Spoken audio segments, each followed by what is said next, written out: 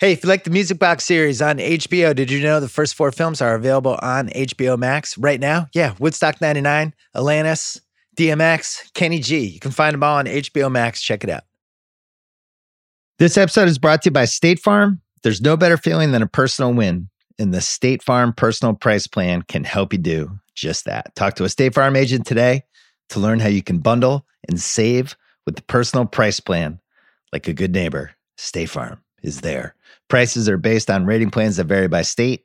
Coverage options are selected by the customer. Availability, amount of discounts and savings, and eligibility vary by state.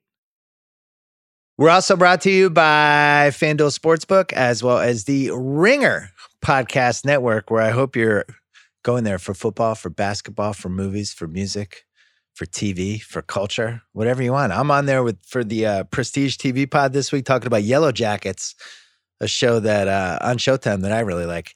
Coming up on this podcast, our old friend Jimmy Kimmel is joining us. You can see him on Jimmy Kimmel Live, which I think is its 20th year for Jimmy Kimmel Live, ABC, 20th season. I don't know if we've had the 20th anniversary yet, but I think we're in the 20th year.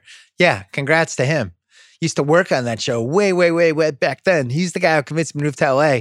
He's coming up in 1 second. We're going to talk about Saturday Night Fever. And the reason we're going to talk about it is because our latest Music Box documentary. It's called Mr. Saturday Night. It's directed by John Maggio. It is one of the highest degree of difficulty films I've been involved with because it is archive heavy. I'll just leave it at that. But it is an incredible story about a guy who was way ahead of its time. It premieres on HBO, 8 p.m. Thursday night. You can watch it on HBO Max right away as well on Thursday night. Coming up. You know, I work on my hair a long time and you hit it. You hit my hair. Saturday Night Fever is next. You know how many times somebody told me I was good in my life? Twice. This raised today and dance at the disco. His name is Tony Manero. Every guy wants to dance like him. He's very good, huh? He's the best. Hey, man, he's great. Every girl wants to be with him. John Travolta is Tony Manero in Saturday Night Fever. Catch it. Rated R.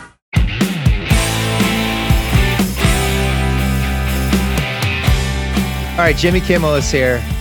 We've known each other for 19 years. Actually, 19 years last month, November. That was when we officially met, even though we'd been talking for a while. Yeah. One of the things that we bonded over was our love for a bizarre movie that became a smash hit called Saturday Night Fever, which came out in 1977. It made John Travolta a super duper star. It turned the Bee Gees into the biggest musical act in the world. It revived the disco movement for 2 to 3 years. And it has lived on and on and on. And even though parts of this movie have now been canceled, it is still a movie experience unlike any movie I've ever seen in my life. Let's start there. Would you agree? It's a classic. Yeah. I mean, it's a time capsule. It's like, I mean, it really is like that 6-month period in Bay Ridge, Brooklyn. Right. And people think this is like a disco movie. They remember, like, you go on YouTube clip and you watch the Travolta scenes. It's really a movie about these losers who have no path out. Yeah. And the one time their life has any magic at all is when they go to this 2001 Odyssey and they're the kings on the dance floor for a couple hours. And that's it. And this is the one time that they touch greatness. And then they go back to their shitty lives. Like our lead character, Tony, he's working in a paint store. He's fighting to get a raise from $2.50 to $3. He's got one suit that he wears. Lives with his parents who his dad hates him. Yeah. He's got a bunch of moron friends who are just Neanderthals, and he kind of knows it. But then he goes to this dance floor, and it all comes together for him. That's probably, I think, the most realistic part of the movie is what happens at home, because that's, I'm from an Italian family. We grew up 5 miles from that, and it's typical for the son to stay in the house far longer than he should. And Right. It's also typical for the mother to dote on the son, and then typical for the father to resent it. Right. And you see all that right there at the table. I mean, even the grandma who doesn't say anything really at all. I don't think, no, she has no lines. She has no lines at all. She covers her eyes at one point. Yeah, and the dad is just, at one point, the dad hits Tony, and then My the mom head. hits him. She hits the mom back. They're all hitting each other at the table. He hits his wife in the face at the dinner table. And by the way, that's not. I mean, that's real. You know, that's not such an unusual thing back then. Maybe still now. I don't know, but that's the sort of thing that goes on in those tiny little houses in Brooklyn. Yeah, and this is the 70s. There's a lot going on. The key quote for me, he gets mad at his dad a little later in the movie, and he says, and his dad like shits on the fact that he got a raise, right? He's like, I got a raise. $4 a week. Yeah, he's like, oh, great, congratulations. And he's like, hey, you know how many times someone told me I was good in my life? Two twice, 2 fucking times. This raise today and dancing at the disco. And that's kind of the movie in a nutshell. This is a guy who's probably headed nowhere. Even the girl, it's Stephanie, when he has coffee with him and she's sizing him up and she thinks she's hot shit, but she's not either. No. And she's just like, yeah, your life, you just, what do? You make money, then you blow it on the weekends at the disco. And he's like, yeah, that's what I do. He's like happy about it. That's the most interesting part of the movie to me, is that Stephanie is kind of a loser too. I mean, she's really basically like living with a guy who's paying her bills and keeping her afloat. And she obviously doesn't love him, and she's also not that bright. And I'm going to add another thing, not a great dancer. That's one of the funniest parts of it. He sees her and he's like, oh, she's got to be my partner. We could win this contest. And then you see her like first in the ballet studio where she's not doing any ballet at all. Right. She's not really physically fit. She is just not a particularly, she's no better than the other girl that he rejected. I mean, right. In a way, at least the other girl had some enthusiasm. She had just nothing, kind of. It's almost as if the producers were like, oh my God, we got Travolta for this. Okay, who are we going to get to be his love interest? It doesn't matter, whoever. You see that girl over there? She's the love interest. I mean, that's what it feels like. And she's way older than him. I think she was like 32. Her name's Karen Lynn Gorney. She's 10 years older than him, yeah. Incredible IMDb. Makes this movie, which is a massive hit, which we'll talk about in a second, does not have another IMDb credit for 14 years. Well, parlays this into nothing. She was on All My Children, right? Before that. And then I think she tried to go back, but they fired her, which is... Yeah, it's rough. Imagine that, being in one of the biggest movies of all time. And then you can't get back on All My Children, which is like, where actors go to die. Right.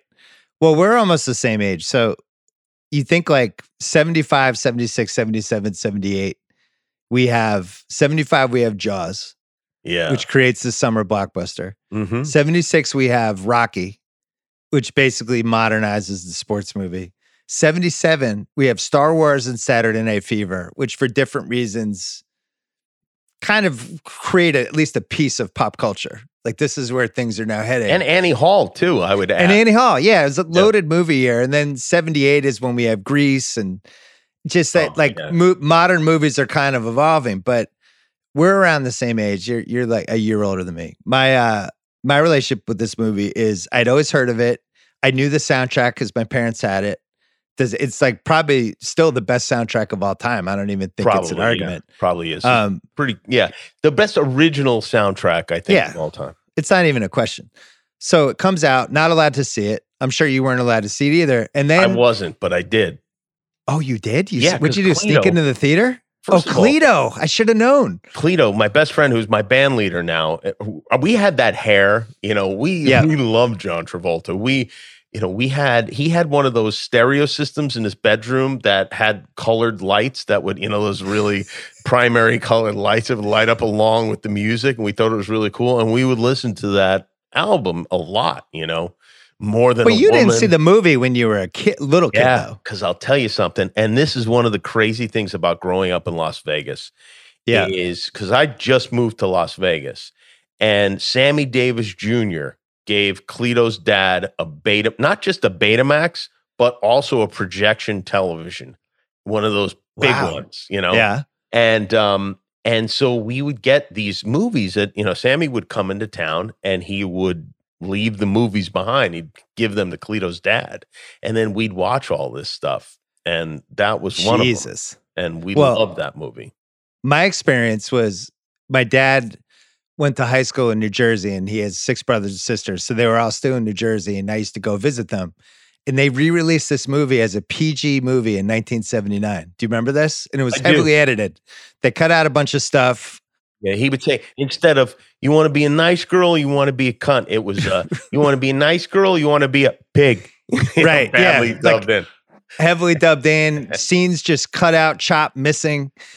But they were trying to capitalize on basically the under 15 audience to go see it. But so that's how I saw it.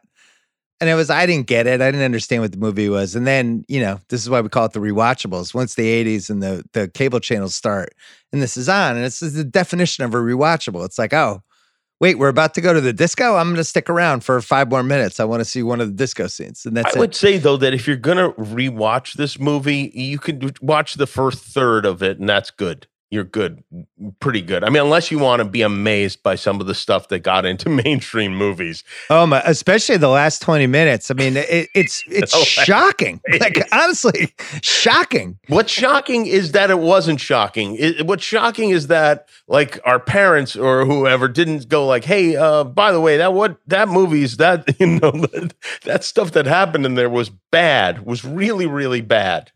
Well, so I was thinking about this because, this movie, I think, at least this is what movies tried to accomplish in the 70s and 80s. They're trying to capture whatever's going on with a city, a town, a group of people. Like, Mean Streets, Scorsese does that. Mean Streets, those guys aren't great either, and he takes us into this world, and it's not like it's the most awesome group of people. And I think one of the things that's so polarizing about this movie as you watch it is these guys are awful, but you're kind of rooting for them. Like that weird dynamic comes in, right? And it's because the dance scenes and just Travolta's charisma, you almost like start ignoring all the terrible things he says and does, That's what I wonder about, because like I know for The Sopranos, for instance, that David Chase knows that these are bad guys and we probably shouldn't be rooting for them. And of course there's shades of gray and everything, but he knows that they're bad guys. I wonder if the producers of this movie knew they were bad guys.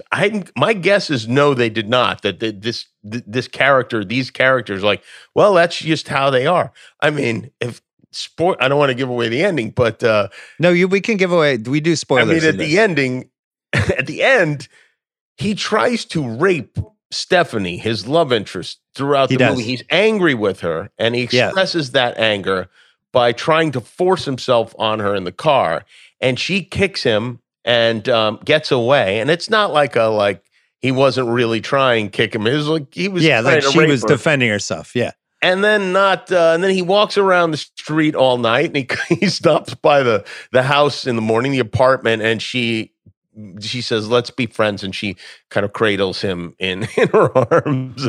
But even before that, before she lets him in, she's like, "I don't know if I want to let in." Yeah, she's like, I don't think I should let you in. Are you gonna? He's like, "No, I promise I won't rape you."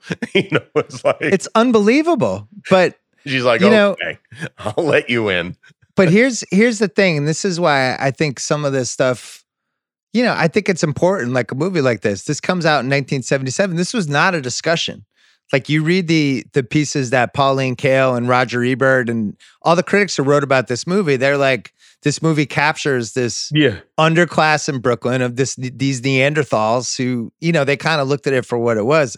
I don't think this movie could be made even close to the way it's made now, because I think people would rightly go, wait a second. As villains. Yeah, it's not one of those like kind of things where like people are going crazy and like the outrage is earned from this film. Yeah, I mean, what goes on? It's so interesting how the women who are sexually assaulted in the movie just immediately kind of forget it and forgive. It's like, all right, let's move 2 past scenes this. later. 3 minutes have elapsed. It's time to forget and go on. I mean, it's crazy. It's crazy. Travolta. Yeah. So my experience with Travolta. Yeah. Boy in the Plastic Bubble. Uh-huh. TV movie, which I know you probably saw. Of course. You kidding? He's in a bubble. For the people listening, he had some rare immune disease. That's right. He's in a bubble and he falls in love with somebody who just comes to visit him, and she comes and they have this like, it's almost like an internet relationship because they can't touch. Or like a prison relationship. Yeah. He's in a bubble. And then at the end, he loves this girl so much, he decides, I'm going to leave the bubble. And he leaves, and you can watch it on YouTube. It's really funny. It's actually like now a comedy. He leaves and he's like, oh, and there's trees, and he hugs her. And, you know, you think like, oh, this guy's going to die in 2 minutes, but the movie doesn't do it that way. It kind of leaves it ambiguous, but the movie kind of made him not a star, but it turned him into a little bit of a thing. And then he gets Welcome Back, Kotter, a show that we loved, also set in Brooklyn, allegedly, even though it's filmed in LA. Yeah, that was really where, I mean, I think I saw The Boy in the Plastic Bubble after Welcome Back, Kotter. Yeah, man, I don't remember the sequencing. Yeah, it was the two together. And but everybody wanted to be Vinnie Barbarino. Like we would play the sweat. We'd be the sweat hogs, and like, you know, nobody wanted to be anyone other than Vinnie Barbarino. You certainly didn't want to be Horshack, but there was always a Horshack. Somebody had to be Horshack. It was a show that was watched by 20 to 25 million people every week. It would be the biggest show now 3 times, and it wasn't even one of the 5 biggest shows back then. But everyone watched it. When's the last time you watched that one? Pretty recently. I watched a couple episodes, and I gotta say, he fucking kills. Barbarino's still funny. He's good. Horshack, a little annoying. Gabe Kaplan still has the comedy. But one of the things we originally bought it on, Freddie Boom Boom Washington. But Travolta's such a big star. Yeah, you can see it right there. Do you remember when he left and they replaced him with like some guy, some like handsome guy? You know? The blonde guy. Yeah, the blonde guy. It's always a blonde guy as in the second incarnation. I think his name was Bo. You're right. It was Bo. His name was Bo. It was the first time I remember being even as a little kid being like, oh, fuck this. What are you guys doing? Where's Barbarino? What is happening? Who is Bo? But that show was massive. So, you know, one of the things our documentary is about because we did the thing about Robert Stigwood, which is part of the Music Box series. He spots Travolta. And back in the day, it was like, if you're a TV star, you're a TV star. It was very hard. Like our guy, Henry Winkler, took him years as the number one show, Happy Days, just to get one-on-one. Yeah. Not one-on-one. What's the rest of the movie you love? Oh, The One and Only. One and Only. Yeah, I'm mixing up with Robbie Benson's One-on-One. He was also in Hollywood in the Knights of Lords of Flatbush. Right. Yeah. But it was kind of you're in TV. And if you try to make movies, it ends up going like how it went for Farrah Fawcett, where you make like that Saturn movie and it just doesn't work. Movie stars are movie stars. They're over here, TV stars. Stigwood's like, that guy's a movie star, signs him to a 3-film deal. At the same time, he is buying the rights to this 1976 issue of New York Magazine, this article written by Nick Cohn, who writes a thing called Tribal Rights of the New Saturday Night. And it's about this disco scene, which at the time is kind of dying, but in Brooklyn is still going. And he's like, I'm buying this. I'm going to put Travolta in it. And just sees like this whole chessboard. And then the final piece is the Bee Gees. And he takes all of these things and puts them all together and single-handedly creates this IP machine that lives on and on. But the Travolta piece, you know, it felt like he was the biggest star in the world after Grease. When it was this movie and Grease, it felt like there was nobody bigger than him, right? And then Urban Cowboy also was a big one too. Yeah, and he did Blowout. Blowout I loved. Yeah, that didn't do as well financially, but he was just the guy. He's probably the biggest star of my childhood, I think. Yeah, it's interesting. I was trying to figure out if Burt Reynolds was a bigger star than him, because Burt Reynolds also felt huge. But here's the case I would make for Travolta. Better movies. Well, there's that, but also he was a television star, he was a movie star, and a recording artist as well. Right. And also, I'm not that there's really a category for it, but as you see in the movie, a pretty great dancer. It is funny too in the movie, like his dancing is kind of a lot of memorized moves until that we hit that scene where he's alone on the dance floor, where he's dancing with this woman, which I think Fran Drescher maybe was the woman he was dancing with. 100% right. And he casts her aside, and he's like, he's going to dance this on his own. And then he starts doing crazy stuff that you go like, why didn't he do any of this stuff earlier? And why didn't he do it in the dance competition either? The dance competition is, the arc of the movie, as far as like kind of the dance and winning goes, is like, he's a really good dancer. He's the best dancer in the club. He finds this partner who he thinks is going to be great and really take him to another level. They're going to win that $500, which is apparently a huge amount of money. And then their dancing isn't very good. And there's a Puerto Rican couple and a black couple who are both better than they are. Yeah. And they win because of racism. And in a totally unbelievable scene, Tony Manero takes his check and hands it to the Puerto Rican couple and the trophy too, and yells at his friends. My own fucking friends can't even be honest with me. Yells at his friends for supporting him. Yeah. And not only that, one thing that bothered me about that, where he hands the Puerto Rican couple, they came in second place. They got a check of some undetermined amount. Right, so they got a double dip. Shouldn't he have swapped the checks? Like, okay, I'll take the second place. I mean, this is a guy who was excited about a $4 a week raise. It's a great point. I had that in Pickin' Nits. Yeah, it seems like they would have he would have taken that second place check, but no. In that one moment, his ethics are so strong. His backbone is so firm that he has to do the right thing. And then the rest of the movie, he's doing the wrong thing almost all the time. Yeah, he does the right thing there, and a minute later is trying to commit a sexual assault. So you're like, oh, maybe he didn't learn a lesson. On the woman he loves. See, that's what makes me wonder if the movie is way more self-aware about this stuff. Remember you were asking, like, does this movie know if the characters were bad people? Yeah. Like, the contest is rigged. It's totally racist. All the people watching it are racist. Like, they're mean to the Puerto Rican couple. Yeah. They're dismissive of the black couple. And then the contest is rigged so Tony can win, even though he's the third best dancer. So I do think it was aware of the dynamics. And I think, the key character is Donna Pescow, who would go on to star in Angie with Robert Hayes, which I know you watched. Yeah.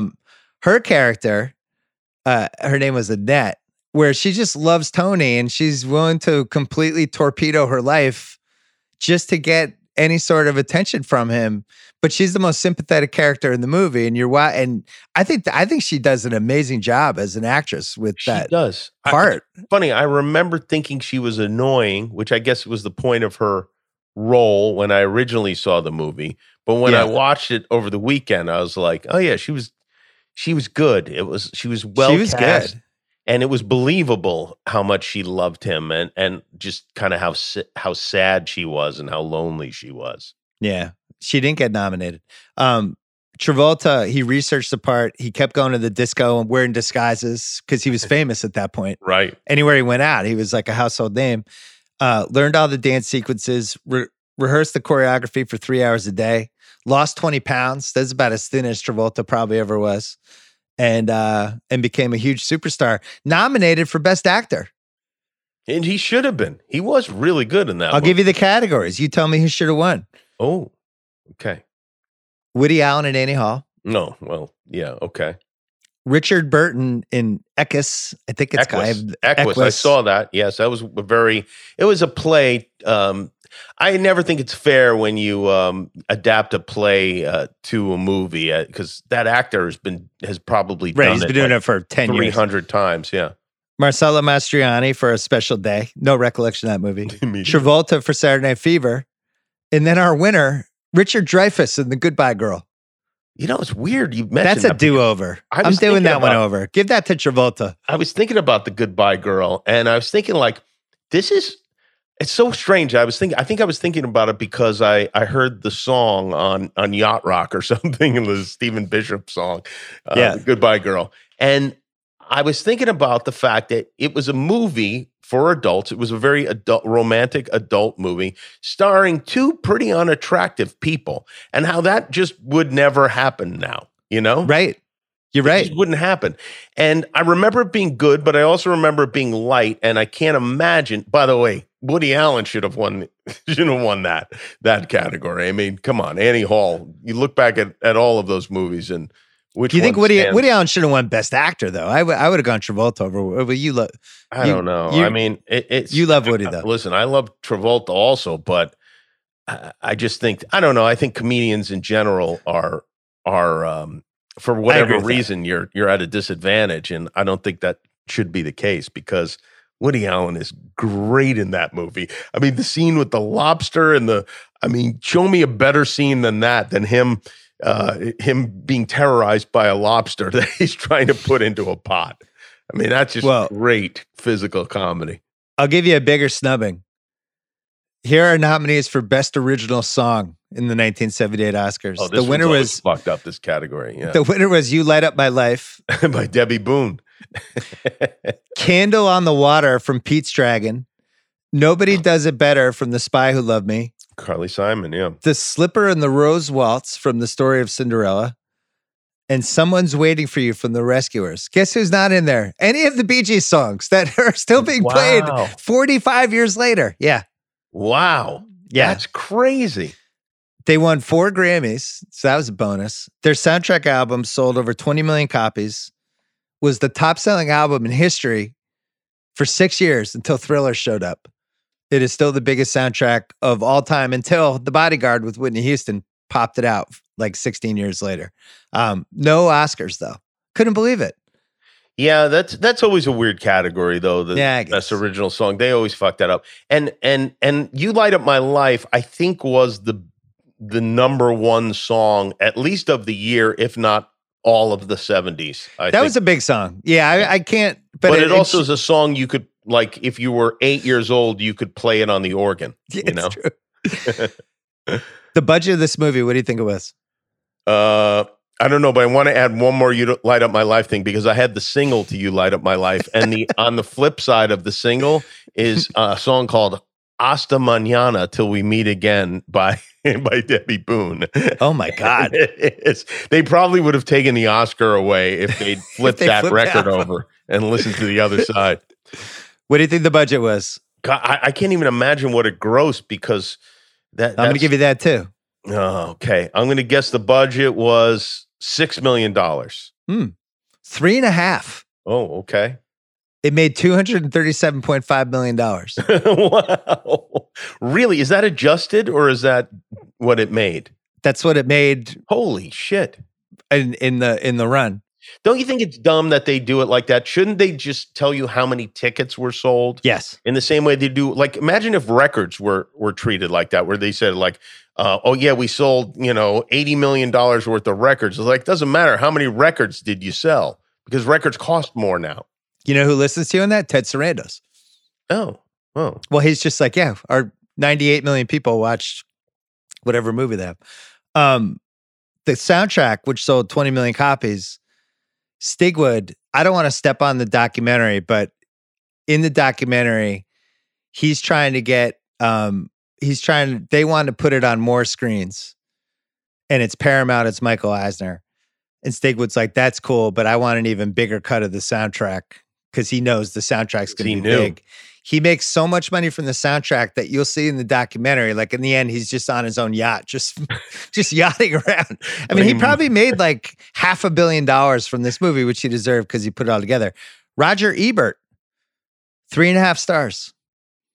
He said the movie's musical and dancing sequences are dazzling. And then he says it reminds him of New York's Little Italy as Martin Scorsese saw it in Who's That Knocking on My Door in Mean Streets. The characters are similar. They have few aims or ambitions, little hope of breaking out to the larger world of success. A world symbolized for them by Manhattan and the Brooklyn Bridge reaching out powerfully toward it. Yeah. He loved this movie, but you know who loved it more? It was Siskel. Siskel bought the fucking suit. That's right. Siskel owned the suit. Siskel owned the suit. I wonder if he ever wore that thing. There's no way he was able to fit in that suit. I mean, well, Siskel, he bought it in 1979 at a charity auction for $2,000. Oh, wow. It's his favorite movie of all time. He said he saw Saturday Night Fever more than any movie that's ever come out. And then he sold it in 1995 for $145,000 to an anonymous bidder at Christie's. And that guy still owns it? So there you go. That's a pretty good piece of memorabilia. All right. Today's most rewatchable scene is presented by Grey Goose Vodka. There are many ways to enjoy a martini, but only one Grey Goose vodka. Grey Goose, truly a product of remarkable imagination, made with France's finest wheat and naturally limestone filtered water, distilled only once to honor its original flavors and aromas, because they're that exquisite. Speaking of the perfect martini, let's get into the perfect scene. The opening credits are amazing. The opening credits have been parodied a zillion times because it is indelible. It's something that I said to my wife, I said, have you ever seen this movie at the beginning? And she said, yeah, I've seen it. I said, I bet you've seen the first minute of it, and that's it. Right. And, it's funny because he's walking around the streets carrying that can of paint. He stops for pizza. He looks great. He stops for not one, but 2 slices of pizza, which he stacks on top of each other. And then eats 2 slices at once, which is, that's a busy man, And he hits on somebody who he walks by. Don't forget that part. He hits on 2 women. With pizza on his face. Yeah. One of the women, he actually blocks her from walking. He will not let her get past him. Right. And we see it from his point of view. It's actually a really great shot. And then the music just Staying alive. You could set almost anything to that music and it would be a great scene. It's just so good.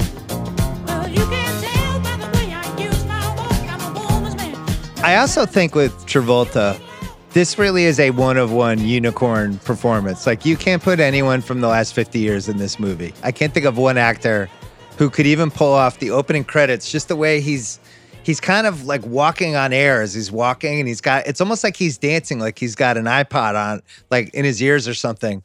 But he's not. He's just kind of walking, but I'm moves thinking a certain way. A young Mario Lopez, but other than that, I can't think of anyone. Yeah, no, I think there's nobody. Yeah, there's nobody of that era for sure.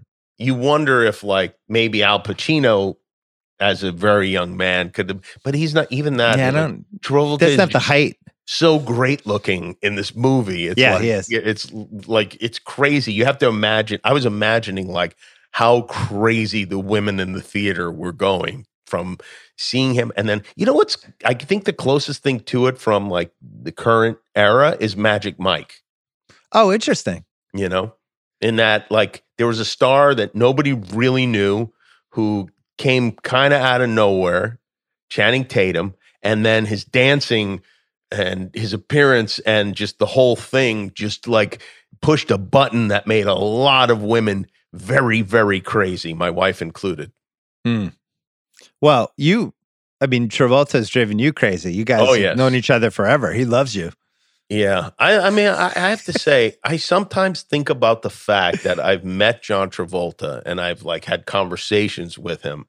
And it's one of the things that is hard to wrap my head around because he's one of the first guys besides baseball players that I really remember as an important person, idolizing or whatever you want to call it. Yeah. I mean, it was Vinnie Barbarino, Fonzie, who you also know, the Lou Ferrigno in the Hulk, know?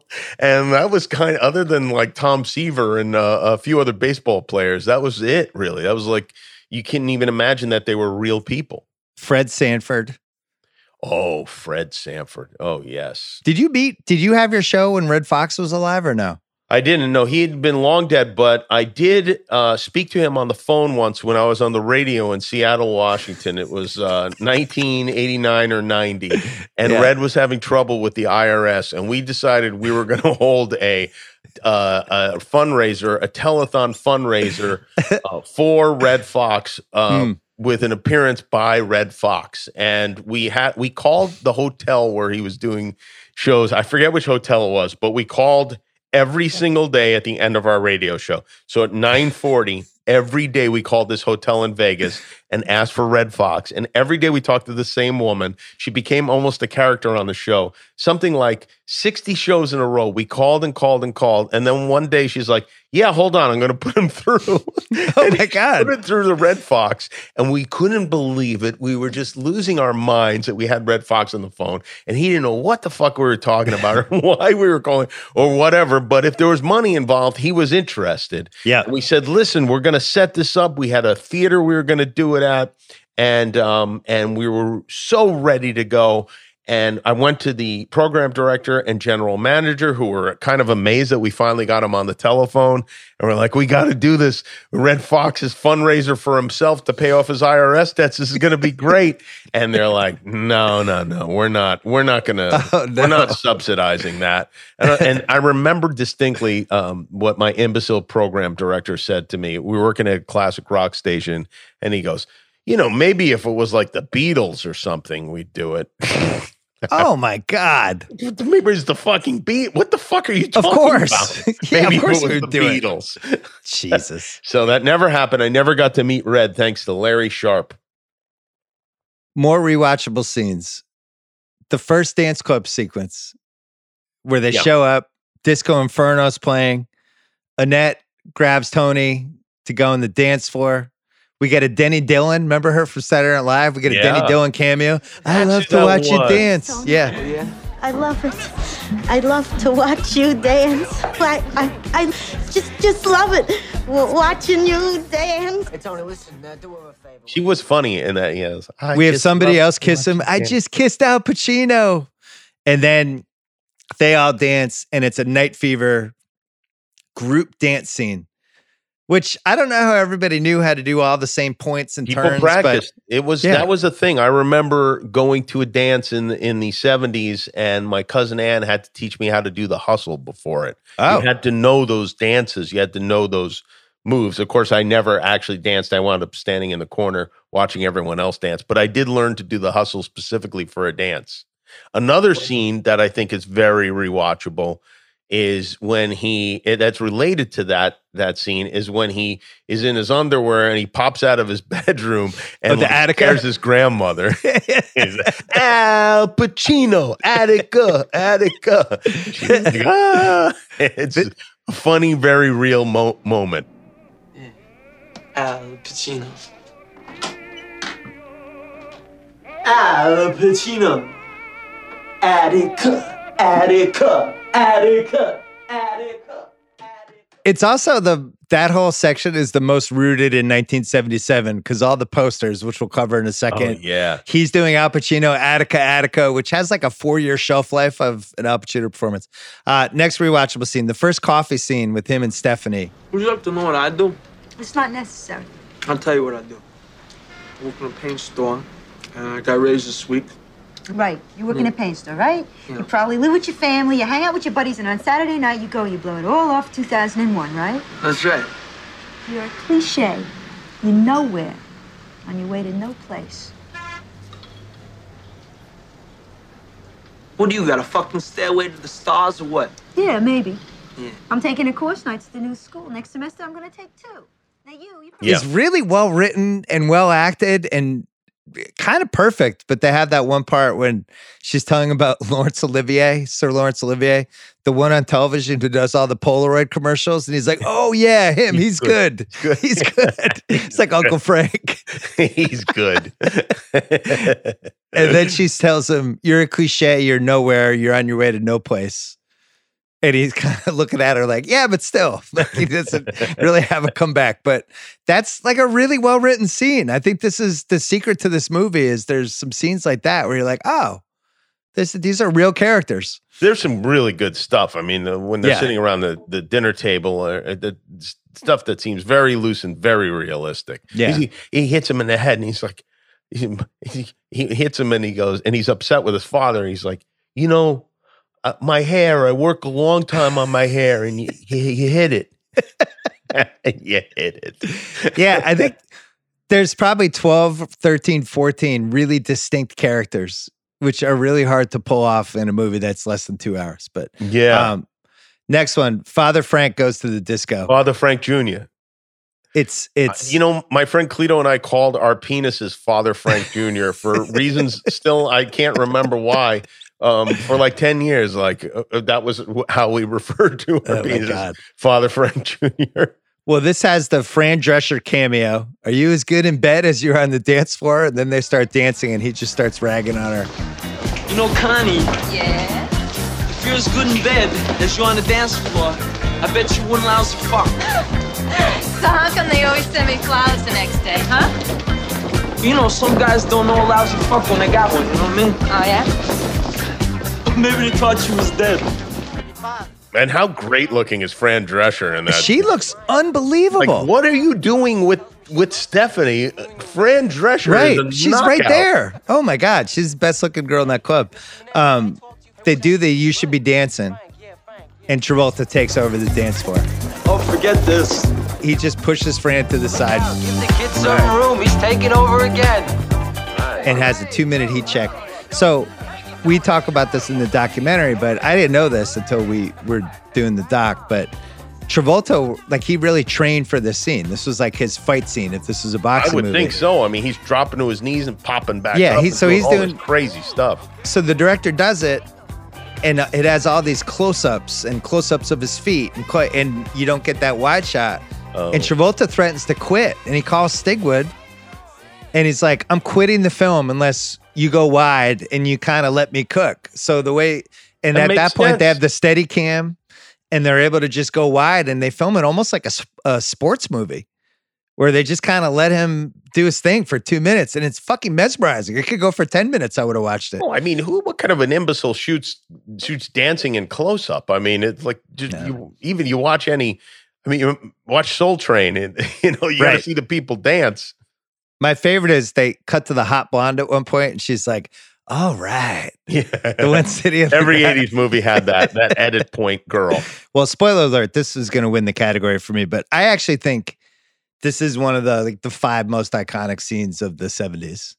Like, I'm sure we could pull the ending of Chinatown. You could pull maybe 1 or 2 things from Godfather 1, Godfather 2, whatever. But if you're just going backwards, it's like, what are the most memorable scenes of the '70s? This has to be in the conversation in the first wave of whatever movies you're talking about. Everybody knows what that scene is. It's lived on for 45 years. Which That's my scene? case. This scene. Okay. I thought you were leading up to no, something. Travolta. That's Travolta dancing. taking Yeah. over the dance floor. Yeah, I'm with you. Yeah, it's impressive. He's really it's really good. really it's good really when good. Cruz will do this too. When Cruz really gets in, like he does it in The Color of Money, when he runs the table in 9-ball and he's singing Werewolves of London, but he like really has trained in billiards, so he's actually good at it. And you're like, this is impressive. 2 more scenes. The first Brooklyn Bridge scene when they all jump off and pretend, and then they weren't. But that, when you read about how they filmed this, like those guys were actually up there. There wasn't a lot of safety precautions. Is that right? In the mid 70s. Yeah. The cameraman's shooting over the side. He's got like the key grip holding his waist as he's like leaning over. They're 600 feet above the water, basically. And then the dance contest, which I enjoy more because it makes me mad. It makes me mad that their final dance scene wasn't better. I love watching Caesar and Maria, the Puerto Ricans, killing it. And then how mad he gets at his own friends. Like it's a bizarre scene, but I enjoy it. I didn't enjoy it. I thought it should have been better. I think their dancing should have been better. Stephanie and Tony, and then the other people should have been better too. They could have found somebody better, but it was weird to have. They were just kind of doing those like spins, and it was just an underwhelming compared to like that scene in the middle of the movie where he takes over the dance floor by himself. It's totally underwhelming, and it also like, sometimes things are too formulaic, and you go, that's too formulaic. Sometimes you want a little formula in there, and a little formula would have been, maybe then there's another dance contest after that they win or something, but it's just weird. The movie's depressing. He's never going anywhere. Where do you even go when you're a dancer like that anyway? It's, where do you go from there? There aren't a ton of venues for some guy from Brooklyn to. Well, you know where you go. You go to the sequel, Staying Alive, which is one of the worst sequels of all time. You put on a headband. And that's your answer. Fuck up the legacy of Saturday Night Fever. You make a movie that's so bad, it's renowned as one of the worst sequels ever. All right, so I'm going the disco, the You Should Be Dancing scene as most rewatchable. You as most rewatchable. Well, I mean, I don't. To How me, is it not? The opening scene of the movie. Opening credits. All right, that's fair. All right. This year, stir up the holiday cheers with the vodka your martini has been waiting for. Grey Goose. Vive le martini. You deserve only the best, so head to drinkgreygoose.com and code REWATCH for free shipping. Sip responsibly Imported by Grey Goose Importing Company. Coral Gables, Florida vodka. 40% alcohol by volume. Distilled from French wheat. All right, next category. What's aged the best? So the soundtrack, even though it's been 45 years and we know all these songs intimately, Soundtrack is great. it's still aged never turn that off. spectacularly. Yeah, spectacularly. When those songs come on the radio, I will listen to those songs. And it's funny because, I don't know, I never really thought the Bee Gees were cool. I didn't really, even though I knew they did those songs, I didn't associate them with the movie as much as I should have. But now, man, I'll listen to any of those songs in their entirety when they come on. Any Bee Gees song, I'm in. They Will Never Be Killed. Staying Alive, How Deep Is Your Love, Night Fever, More Than a Woman. And then on the soundtrack, Drive Talkin' is on there, which is an awesome song, but that's not in the movie. You also have More Than a Woman, which they wrote. Yeah, for which the they Tavares, do. right? They do two versions of it. One with Yvonne Elliman. Yeah. Uh-huh. Also, If I Can't Have You by Yvonne Elliman. A Fifth of Beethoven. The other version of More Than a Woman performed by Tavares, which is also really good. Yeah. And then you have the You Should Be Dancing. Now, did they do the Fifth of Beethoven? Was that Walter? Fifth of Beethoven, something? Walter Murphy. Manhattan Murphy. Skyline, performed by David Shire. Boogie Shoes by Casey and the Sunshine Band. That's Disco a good Inferno by the Tramps. I mean, it's like an all-time murderous row. It'll never be Tramps done. with like 2 M's, right? And Tramps? Yeah. Yep. Yeah. No reason. Another for What's that. Aged the Best. Tony's Room, which if you look closely, Oh, yeah. there's posters of Serpico, Bruce Lee, Wonder Woman, Linda Carter, Rocky, and Farrah Fawcett. Yeah, all the classics. All the classics. Didn't miss one. There's also some seriously bad directing when his dad comes into the room to tell him to come down for dinner. And his dad takes a lecherous look at the Farrah Fawcett poster, and they just do a sudden insert shot, a close-up of the nipple. It's really weird. Like, all right, we get it. He's don't have to see the areola.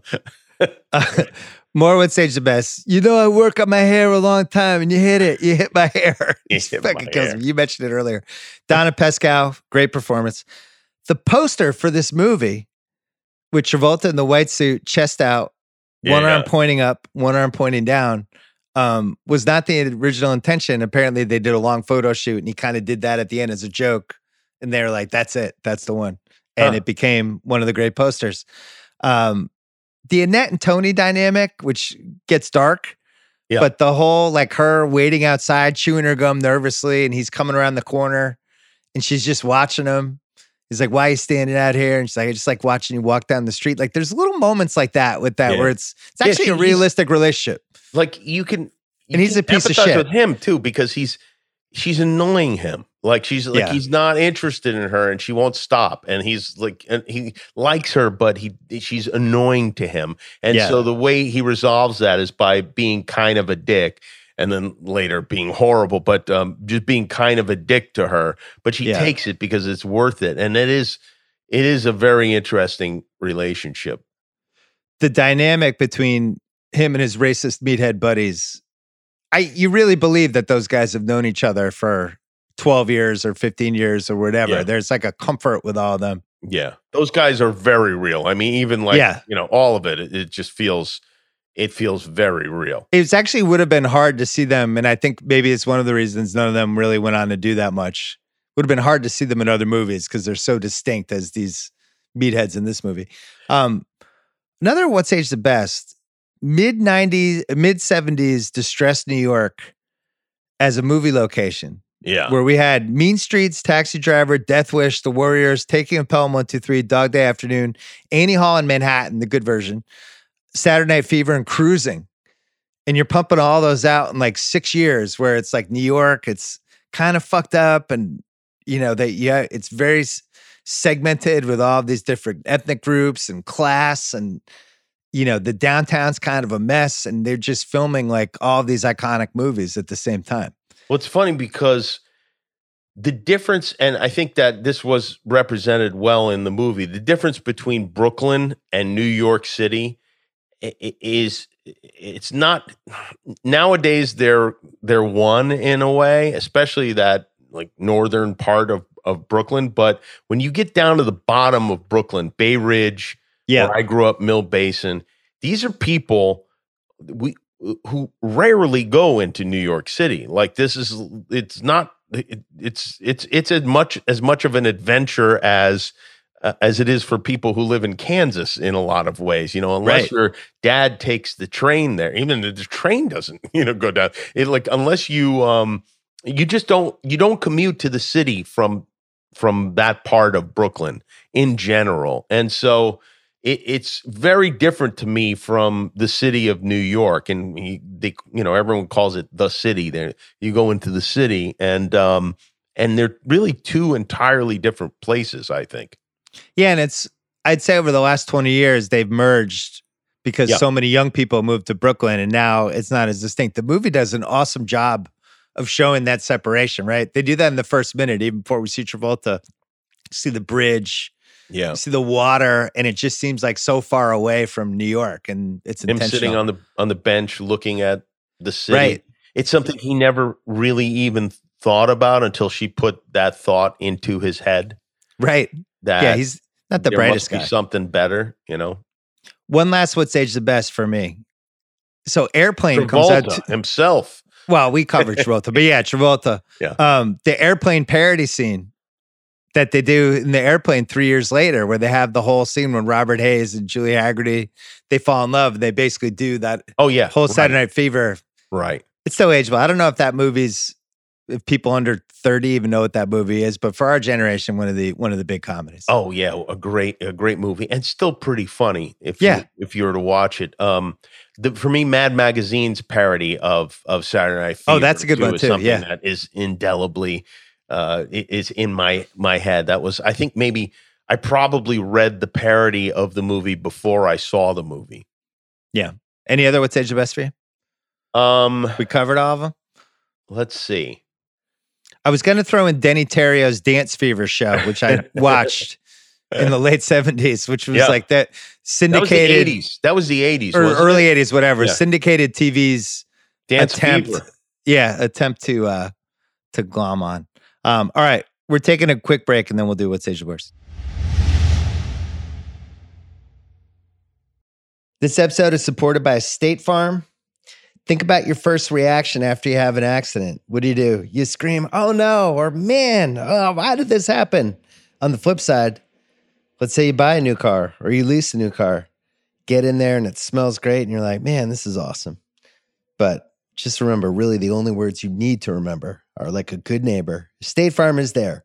They've got options to fit your unique insurance needs, meaning you can talk to your agent to choose the coverage you need, have coverage options to protect the things you value most, file claim right on the State Farm mobile app, and even reach a real person when you need to talk to somebody. Like a good neighbor, State Farm is there. All right, come back. You had one more What's Age the Best. What is it? When his mother buys all the pork chops and the father who's out of work is upset. He's like, as long as we have a nickel, this family's going to eat well. And then it's confusing because there's a whole pile of pork chops on the table, and Tony, who was not hungry like 5 minutes earlier, takes a second one, and that's where he gets one pork chop. That's where the fighting starts. Yeah, it is. It's confusing. The dad is just confusing in general. He just hates everybody. He's just looking to pick a fight. It's very real. And I do remember watching that when I was a kid and thinking like, oh, okay, it's rude to have more than one pork chop. What's age the worst? Oh, well, I think the relationship with the various women in the movie has aged poorly. The rapes have aged poorly. I had sexual assaults, rapes, racism, homophobia, misogyny. I think. Yeah, this is the really random homophobia that has nothing to do with anything. There's just a couple of there's that scene where they're walking under the bridge and they see the gay guys walking down the street and they just start fucking with them for no reason. It's like, all right, what the fuck was that? That's why I think this movie's more self-aware than maybe. I don't know. I think that, I don't know. I would guess that they saw just no problem with that, really. Well, this is not going to make our characters less likable. It just seemed like, and it probably went on all the time there too. It's probably something they'd seen and experienced, but. Right. They're putting that in the movie because it's realistic and it's something that would happen with groups of guys like these guys. Yeah. Another would say the worst. Nick Cohn in the mid-90s acknowledged that he fabricated most of his article that he wrote about this guy who was based on Tony. And the reason he did it was because the real life Tony decides to sue for the profits. And Nick Cohn's like, actually, I kind of didn't really have a story. So I compiled all of these different traits and I turned them into this guy, and he didn't actually exist. Isn't that funny how that's perfectly okay if you're writing a movie, but if you're a journalist, it isn't. Yeah, he didn't get crushed for it. I think the way he handled the article about how he kind of made stuff up was pretty well done, but he made it up. The sequel, Staying Alive, we mentioned. The Barracuda fight scene, it could have been better. I wanted more from a fight scene if you're comparing it to movies like The Warriors and some of the great 70s fight scene movies. These guys go in, they drive a car into somebody's clubhouse, and that should have been like the greatest 90-second fight scene, of 1977. It's fine. It's like a B-. I wanted a little more from it. Yeah, he gets at the end, Tony's kind of getting beat up by a girl, one of the girlfriends. And, and the other guy comes in. He's like, Tony, it's me. He's like basically got a concussion. He's fine 10 hours later. Yeah, no problem. 10 hours later, his face looks great for the dance contest a week later. Karen Lynn Gorney. So she's 9 years older than Travolta. Mm-hmm. I would say below average dancer. Below average, yes. Not a great New York accent either. Not an awesome New York accent. Not a great actor. No. And found it difficult, according to the research, to keep up with Travolta in the dance scenes because she had some injuries sustained in a motorcycle accident a few years earlier. I'm so confused why she got cast for this movie that I actually spent like a half hour Googling it because I was like, there had to be a story. Like the director was his daughter, or she was having an affair with the producer. There had to be some reason. No, they just put her in, and she's way older than Travolta. That's the other thing. And when we do casting what ifs, I'm going to give you a couple people they looked at, and I just can't believe this is who they ended up with. All due respect to her, I'm sure she's a nice person. She should have been a little older than him, and that's the least not 32. Of the problems, really. Yeah, but that was weird that she was still she was giving him a speech about how he's going nowhere and he's doing nothing, and she's basically a receptionist. in 32 is hanging out with him. Yeah. Yeah, it's tough. I don't get it. I don't understand it. You made the key point. He sees her dancing and he's like, who's that? I got to get her for the contest. And she's like doing rude. It's like watching your daughter Jane, like in a dance class, like level of maybe your daughter's probably better. Imagine breaking to Electric Boogaloo if, the girl in there is like, she really can't do like a head spin or anything like that. People will be like, no, she's not the one. Let's keep going until we can find one. The movie is, and it would be one thing if she was a fantastic actor. You say like, well, you know what they wanted? They really needed a great actor in this spot, and they decided to sacrifice. They got Meryl Streep part of it. Yeah, they couldn't turn her down. She's too good. Or if she was like just incredibly good looking. But I just don't get it. The PG version you mentioned, nothing was worse than seeing this movie on TV with all the edits. It's just like, it's just painful. The kids now, they have no idea how lucky they are that doesn't really happen anymore. That they don't have to. Those weird dubbed in lines when somebody would say motherfucker and it would be like marble sucker or something. Right. Midnight Run's the worst one because Midnight Run has like 200 swears in it and they have to get rid of all of them. Yeah, all right. We don't have to keep going on what's the best or worst. Casting what ifs. The director got fired a month before they started doing the movie. The director was John Avildsen. We have this in the documentary, but he was the guy who did Rocky. Oh, he just didn't get it. Mm-hmm. And Stigwood at one point is just like, got to get this guy out of here, gets him out, replace him with John Badham, and this becomes the movie that puts John Badham on the map. Here are the actresses considered for the lead part of Stephanie before they cast Karen Lynn Gorney. This is on the internet. I'm not positive all of these are true. I think the last three are true. Jessica Lange keeps getting mentioned as she got got.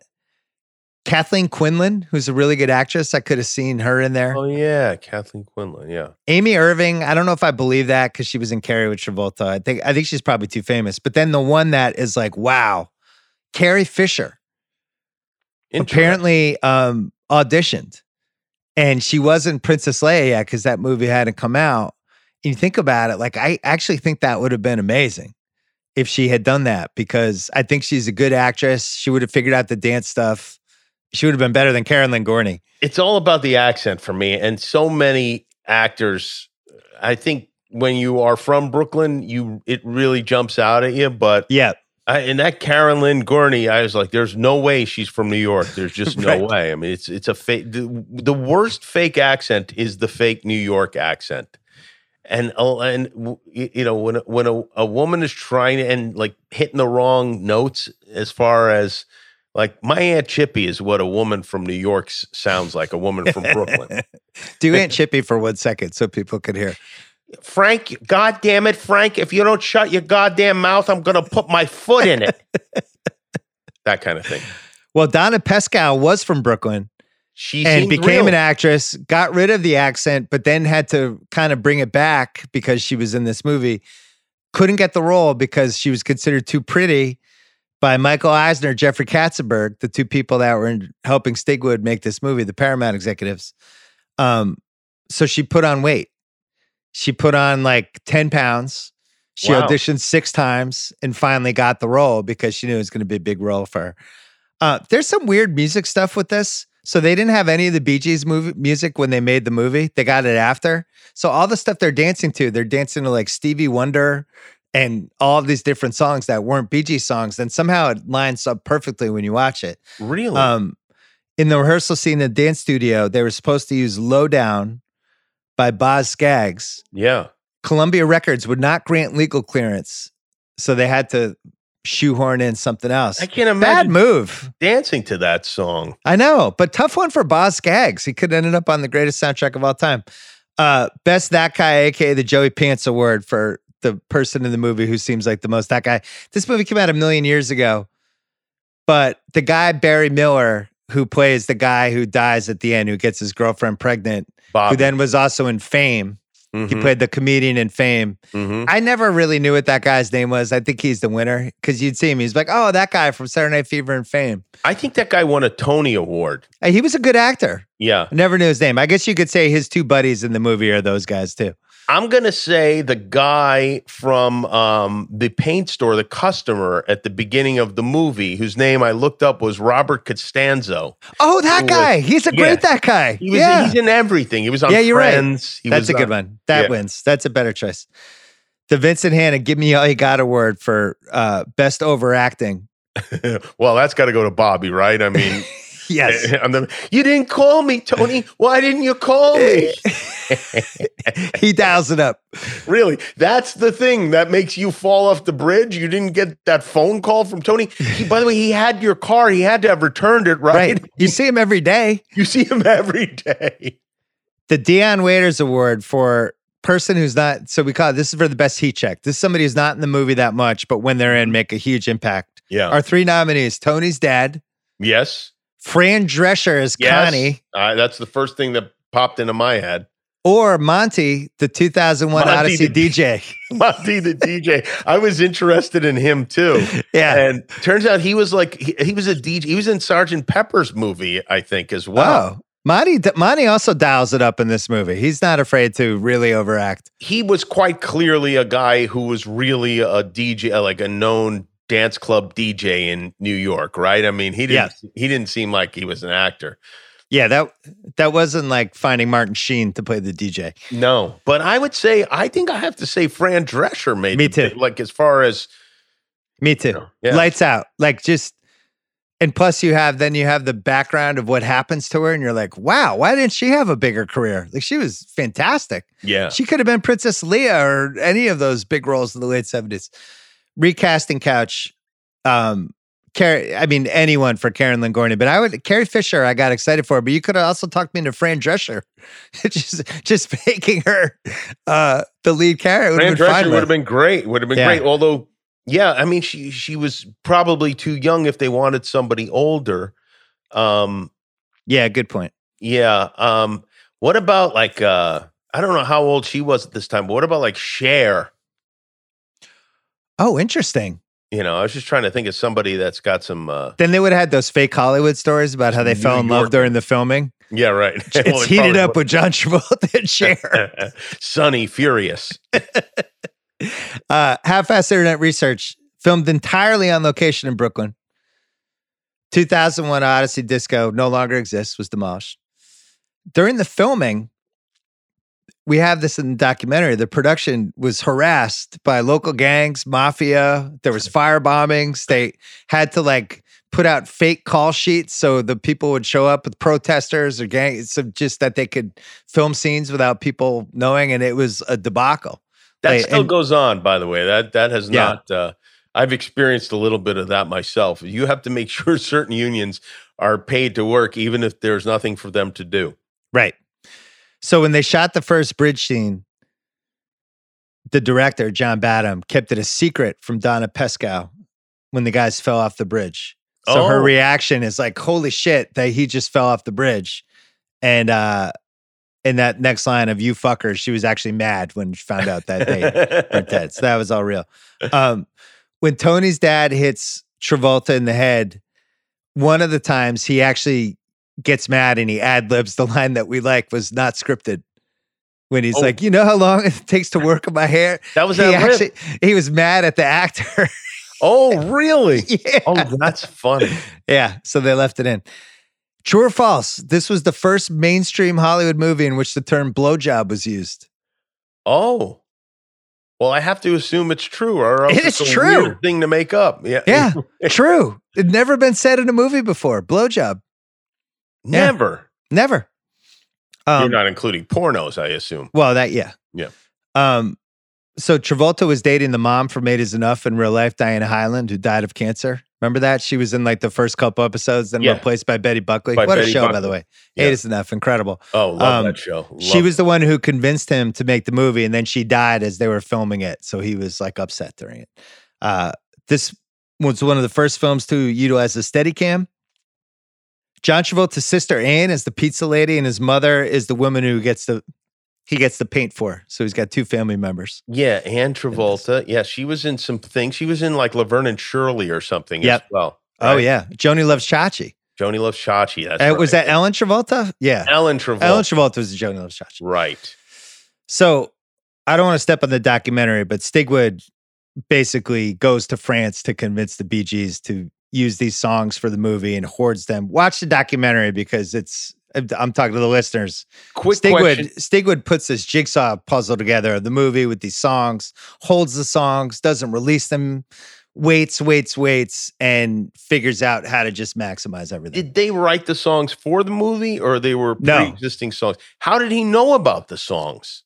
He said, so they declined an offer to read the script, but he told them about the movie, and they had several song titles in mind: "Staying Alive," "Night Fever," "How Deep Is Your Love," and that's how it got going. But as I said, when they were filming the scenes, it was Stevie Wonder and Boz Scaggs was what he was dancing. I don't understand the Boz Scaggs thing. That's either. like yacht rock. It's a little jazzy, but yeah, it's yeah. Here's what Barry Gibb said. He gave them all those demos. The guys went nuts. And Barry Gibb said they flipped out. They said these will be great. We still had no concept of the movie. Some kind of rough script they'd brought. You got to remember, we were fairly dead in the water at this point. 1975, Bee Gees sound was tired. We needed something new. We hadn't hit record in 3 years. We felt like, oh, geez, this is it. We had to find something. This movie revives their career. It's covered in the HBO documentary about them, but them and Travolta just take off. I was wondering about that. At what point were they in their career arc when this movie came out? They were dead in the water. That's interesting. Yeah. So a couple Paramount suits were uncomfortable by the way Travolta was so lovingly photographed in the bedroom mirror scene and asked for more Farrah Fawcett footage, which is why we ended up with the close-up of the poster and then the nipple. Oh, wow. So that's your answer. They were like, little homoerotic. Really? So they brought in Farrah. Carolyn Gordy's take on why her career never took off after this movie. Oh, I can't wait to hear this. She was Quote, terrible in it? Is that it? Quote, people didn't know what to do with Stephanie Mangano. People thought that I was the person in the movie, and I became that instead of someone who was stable and whole and had some sense of herself. She said casting meetings went nowhere. At one point, she nixed an offer to star in a Saturday Night Fever TV series. She headed to England in 1979 and made an album that nobody bought and returned to New York and was back. Did you know she's in the Clifford the Big Red Dog movie that's out now? She's had in her 60s and 70s, this rejuvenation as like a character. My kids went to go see that with their cousins, and they came home and they loved the Clifford movie. And I said, my son Billy's like, he was so big. I said, did he kill anybody? My wife's like, what's wrong with you? But a dog of that size would definitely kill a lot of people. Step on one kid. Right? Or eat them. Yeah. All right, one more break, and then we're going to do Apex Mountain.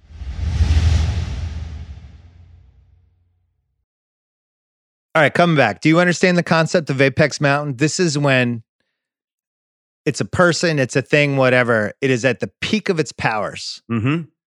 It has never had more juice career-wise. Mm-hmm. It has never been more popular, famous. It has just never had more. So Travolta, I would actually say Grease was probably his Apex Mountain because Grease follows Saturday Night Fever. Followed this, yeah. After Grease, it's like this guy can do anything he wants. He could be like, I have this idea of a movie if I take a shit for 90 minutes, and they would be like, cool, here's money. So I think it's Grease for him, right? I think so. It might be like the day. It might be like 1 week after Grease opened, like because there's just the combination of those two movies, especially like for us. I mean, I probably have seen Grease, I don't know, 85 times. Well, that's the thing. Grease and Saturday Night Fever as like a soundtrack rewatchable. He's in two of them back to back. He filmed them right after each other. The only thing that you knock a couple points off for Grease because it was an existing musical. True. But to me, he's Danny Zuko. You know, that was, there is no other Danny Zuko. I know Adrian Zemed tried, but went as well as it did for Bo, played by Stephen Shortridge. I looked that up. Imagine that though. Imagine if he had someone of the caliber of an Olivia Newton-John in Saturday Night Fever. Right, exactly. Great point. Because she's like, I mean, she's the equivalent of him, really. I mean, she is monster. She shows up in the leather jacket at the end, and it was like, oh my God. Looking woman in the world. You know, it was like the most desirable person. I remember seeing that movie, and my mother was like, oh, what a great lesson. If you want to get the guy, be a slut. That's the kind of fun I had growing up. Stigwood also produced Grease. We should mention one of the reasons he ends up in a yacht at the end of our documentary. Karen Lynn Gorney, Apex Mountain. I'm gonna say yes. Consider she didn't act for 14 years afterwards. That's more of a never hill, got better. Yeah. Apex Hill. How about this? Old Brooklyn as a pop culture location. Would you go with this? Would you go with Welcome Back, Kotter? Or would you go with the Warriors when they have to fight the Orphans in 1979? Which one of the three? Well, I'm going to have to go with Welcome Back, Kotter, really, because it was more the credits. Yeah. Yeah, the credits. I agree with you. How about the Brooklyn Bridge? Has the Brooklyn Bridge ever been used more successfully in a movie than this? Multiple scenes. We have a depth. People staring out at it. Woody Allen, I think, would be the only competitor in that category, right? All right, we'll call it a tie. Well, Woody Allen's making his movies right at the same time as this. So I would say this is Apex Mountain for the Brooklyn Bridge. You mean 1977? Yes. Yeah. Disco, definitely. Now, what's funny is disco was kind of dying when this movie came out, and they were actually worried. Actually. Yeah. They were worried that they were too late, that they missed it. And then it just revived it and then got criticized for basically whitewashing disco because, the story of disco is so much more complicated than just this movie. But yeah, I think disco peaks right around here. John Badham, definitely. How about dysfunctional Italian family dinners? Apex Mountain? Have they ever been captured better? Those never go away. They never go away. It's a permanent apex. There's always a good one somewhere. I mean, every mafia movie's got one. The scene in that's true. The Goodfellas, Goodfellas, where they visit his mother, and after they chop a guy up, and he's looking at the painting, and he's like, it reminds me of somebody, our friend. I would say all the guys in this movie was definitely Apex Mountain, no question. Yeah. Barry Miller, Paul Pape, and Joseph Kelly. Picking nits, you had the big one. I wanted more from the dance contest. I still enjoy watching it, but I think I enjoy watching it because it makes me mad because I've seen this movie enough times where you just go, man, this should have been the best scene in the movie, and they should have been awesome. And then maybe you have the Puerto Rican couple is even better than them, and it's just like this incredible face-off. And instead, it doesn't get there. Screwed up the easy part. Yeah. That was the easy part. And they screwed, Travolta can dance for sure. I mean, we saw that. And there's a lot of dancing in this movie. But there's there's no Rocky moment. No. And then, they fight the Barracudas. There's no revenge. That just kind of goes away. Yeah, that just goes away. They attack potentially the wrong guys. And then, so their friend falls to his death. They should have lost that fight. That would have been a funnier scene. They crashed through the thing. They got the shit beat out of them. Right. Like they had to the cops came, the guys had to scurry. They got taken to the hospital too. And then they find out that maybe it wasn't the right guys. Right. Winning the fight was the mistake there. So their friend falls to his death. The cops show up. And they're like, here's what happened. They tell him, the cop's like, okay, good. Like, nobody has to go back to the station. Right now. And then Tony just goes on the subway for 6 hours. It's like, what? Don't they have more questions? Like, how did this guy fall? Did you push him? Are you a suspect? Yeah, there seems like there would have been more questions. And even like Tony's reaction is, sometimes you can kill yourself without killing yourself or whatever he said. And the cop's like, good, noted. All right, you guys are free to go. And then my last one is just, I don't know if $500 is too much for the dance contest or not enough. It's not enough. What is $500 now? Well, is that like $5,000 now? I don't think it's even that much. But think of it this way. And by the way, you split it, it's $250 a piece. So it's really not $500. But the $4 raise was like a joke. It was like, like his father was laughing at him for the $4 raise, which means he had to be making $100 a week, right? I mean, so you think this should have been like a $1,500 prize? Yeah, I would have made it more. Yeah, for sure. Okay. Yeah. Next category. Maybe a trip to Hawaii, and that's how the movie ends. Like they're all in Hawaii and committing crimes. Yeah, at a luau. Could this be remade as a 10-episode Netflix show? 100%. 100%. It could. I hope that doesn't happen, but you could. Would you set it in 1977 or would you do the 2021 version? Well, that's the thing is that, you couldn't. I don't know that you could set it in 1977 because it would seem like a costume party or something. It wouldn't seem like what, the feeling then was like, this is what's happening now, right? This is the cool stuff. And then if you said it in the past, it would take on a different. I'm going to say no. I think we're good with spending 2 hours with these people. I don't know if I'd want to spend 10 to 12. Yeah. I don't know if I'd want like the Annette episode where we find out like she doesn't get along with her mom. And the truth is, people have remade this movie in different ways with different kind of dancing or different music, or even like sometimes with stand-up comics, like you got nowhere, you got nothing, you're going to live this life, this shitty life that your parents lived and you're never going anywhere, but you go on stage for that 1 hour or whatever a night and you get that feeling and then eventually you rise above that. And of course, in this case, he doesn't. It's funny, like even movies like All the Right Moves with Tom Cruise, it's basically the same formula, right? You could end up in the coal mines or you might have a chance to get out of here. Yeah. I think for Tony, it's like, all right, where am I getting out of? What I have no life skills. I'm probably never leaving this place, right? So the one good thing he has was at least he finally has a functional relationship with the opposite sex. That's his win. Yeah. Yeah, best case scenario for him, he's teaching at that dance studio with that guy. Right. Or maybe him and the DJ, maybe they spin off, form their own dance club named after Tony. Tony gets a cut. Probably unanswerable questions.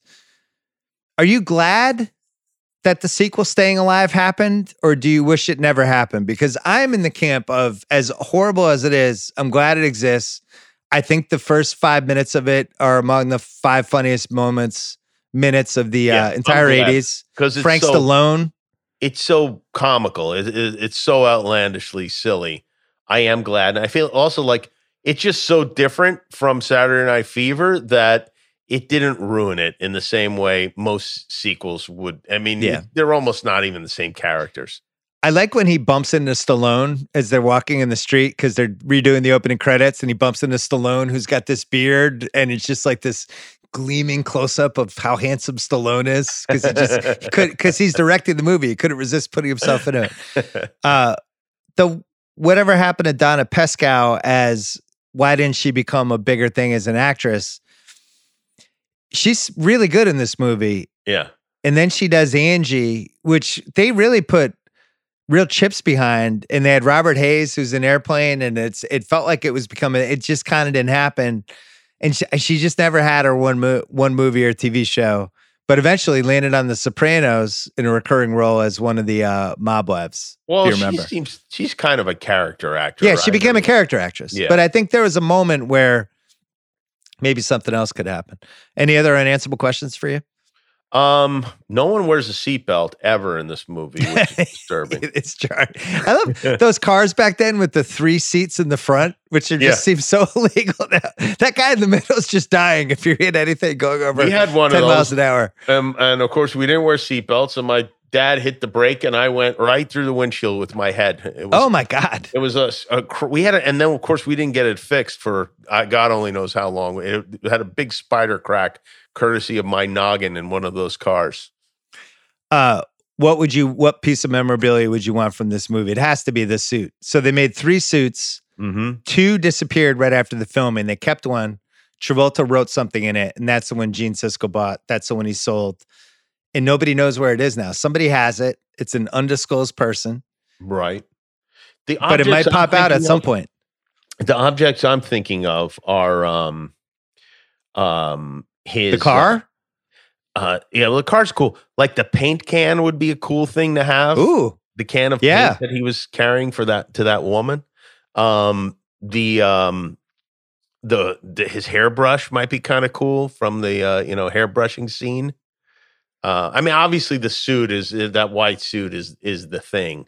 I mean, that's a like disco ball Superman from the 2001. costume. Right. The disco ball would be cool, I think. But yeah, the suit is like, you're right. That's like Superman. That's like having Luke Skywalker. Maybe some of those rubbers that Annette had in her hand that she tried. Rich movie used rubbers. That they took that long, overly long close up of those rubbers. Like, it's like we get it. Like 8 seconds. Like, yeah, all right, they're rubbers. We all know what the fuck they are. Yeah, there's some 1977 kind of primitive movie moments in this where now you would just they would linger on that for a split second. Get out of there. Right, for sure. Yeah.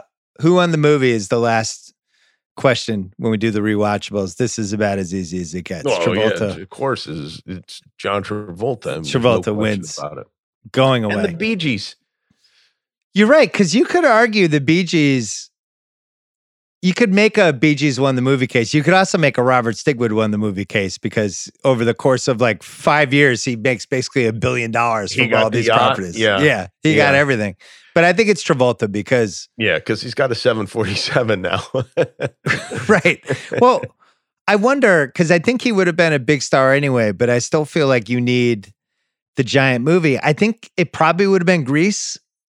So I don't necessarily, he didn't need this movie for it to happen, but this movie obviously that helped. movie was as if it was written for him. Yeah. Like, yeah, you can't even imagine anybody else playing that part. I forgot to mention that in the What's Age the Worst because, and this is just a case of we know who John Travolta is now. Going from Barbarino to this part, I think was surprising in a good way for a lot of people when they saw this movie where they just knew him as this goofy TV actor. And it's like, wow, this guy's actually a real actor. It was a big advantage for him. I mean, you could just as easily have named him Vinnie Barbarino in this movie because it was like, okay, he was in high school and he's at goofball in high school. And now here he is. Now he's learned how to dance. Yeah. I mean, the only difference is he hung around with guys from other races in Welcome Back, Kotter. I mean, that's good point. Really the only difference. Good point. Yeah, Travolta's the winner. Do you have a John Travolta story for us before you go or no? Anything you could tell us? Yeah, I got a lot of them. Okay, here's one for you. So, that lunchbox you have behind you there? Hold that up for a second. I know. I forgot I had this. Mostly audio. Yeah. I have show the other side too. I have the original artwork on both sides of that lunchbox. What? How? I bought one and my wife bought me the other. And John Travolta was on our show after the Oscars one night, and I gave him the other piece of artwork. I gifted it to him. It was his first time on the show, and I felt that he should have it. How do I not know this story? I've known you for 19 years. Very mad at me. I'm very mad. Where did you find the original artwork? Like eBay? Online. I found it on like eBay or something, and I paid like $1,200 for it. Or something. Oh my God, that was a steal. It's probably worth like $100,000 now. I don't know if it is. Don't tell my wife if it is. But then she bought the other side for, I don't know, not that much, maybe like a couple grand or something. It was and it is the original artwork. It's a painting, and it's pretty great. I actually have it in my office. I wanted to buy, both of us loved Good Times about as much as any show that's ever happened. I tried to buy this too. I looked for the painting for a while, and it's like the Ernie Barnes paintings, they don't fuck around. Those are like Picasso's. I've seen it in person. The original one? The original. You know who owns it? Who? Oh, I'm going to make you guess. 20 questions? Go ahead. Is it an actor? Yes. Is it an actor that's older than us? Yes. Is it a black actor? Yes. Is it Denzel Washington? No. Is it a comedian actor? Yes. Was it a comedian actor who's been on a show that existed in the 1970s? Yes. Oh man, I should say he was on a show that existed in the 1970s, but he was not on it in the 1970s. I'm gonna just tell us who it is. Who was it? No, come on, you have to guess it. You're gonna kick yourself. 1970s going into the 1980s. It was a show that existed in the 70s? Yeah, still on the air. It's still on the air? Yep. Saturday Night Live, you mean? Yep. Oh, Eddie Murphy has it? Yes, he does. What? Yeah, he owns it. That's unbelievable. I know. I tried to buy it, and I tried to find it, and I was told that Eddie Murphy owns it. Unbelievable. I'm speechless. I saw it at his house. So where did he put it? Like in the living room? It's hanging in there's like a entertaining room, and there it is. Wow. That's one of the great paintings. They have like some prints for it. He made like Ernie Barnes signed like 50 prints or 100 prints. It's one of the great TV show paintings of all time. I think it's the best opening credits to a TV show, of a comedy, I think ever. Oh, what about What's Happening, where they're all like walking down the street and really like fucking around? That's good too. But this is like, I don't know. You got the song and how it ends with the painting. I don't know. I'm still partial to Good Times. Yeah. Pretty good. Wow. An amazing story. This was fun. Did you have a good time in the rewatchables? I did. I enjoyed it. Yes. All right, good. It was weird to watch that movie again. It really was. Well, you're going to come back because you, me, and Sal are going to do a movie together. Okay, at some point. We'll do something fun. But right. Oh wait, plug your show. Oh, since we're talking about Good Times, last time around we did Good Times and All in the Family live on ABC. Yeah, we revived it, and on Tuesday you won an night, Emmy. You should mention there was some Emmys handed out. We won Emmys for each one of these. We did All in the Family and The Jeffersons, and then All in the Family and Good Times. And this time on Tuesday, December 7th, 8 p.m., live on ABC, we are doing Different Strokes, starring Damon Wayans as Willis and starring Kevin Hart as Arnold and John Lithgow as Mr. Drummond and Dowd as Mrs. Garrett. And then we are doing Facts of Life with Jennifer Aniston as Blair, Catherine Hahn is Joe, Tootie is Gabrielle Union, Allison Tolman is playing Natalie, and we have a few pretty excellent surprise appearances as well in both shows. In fact, I can't wait. December 7th. There you go. All right. Thanks, Jimmy. Good to see you. Thanks, Bill. That's it for the Rewatchables. It's produced, as always, by Craig Horlbeck. Thanks to Jimmy Kimmel. We will see you on this feed next week. Might be a Tony Scott film. Just might. Bet on Tony Scott for a week from now. See you then.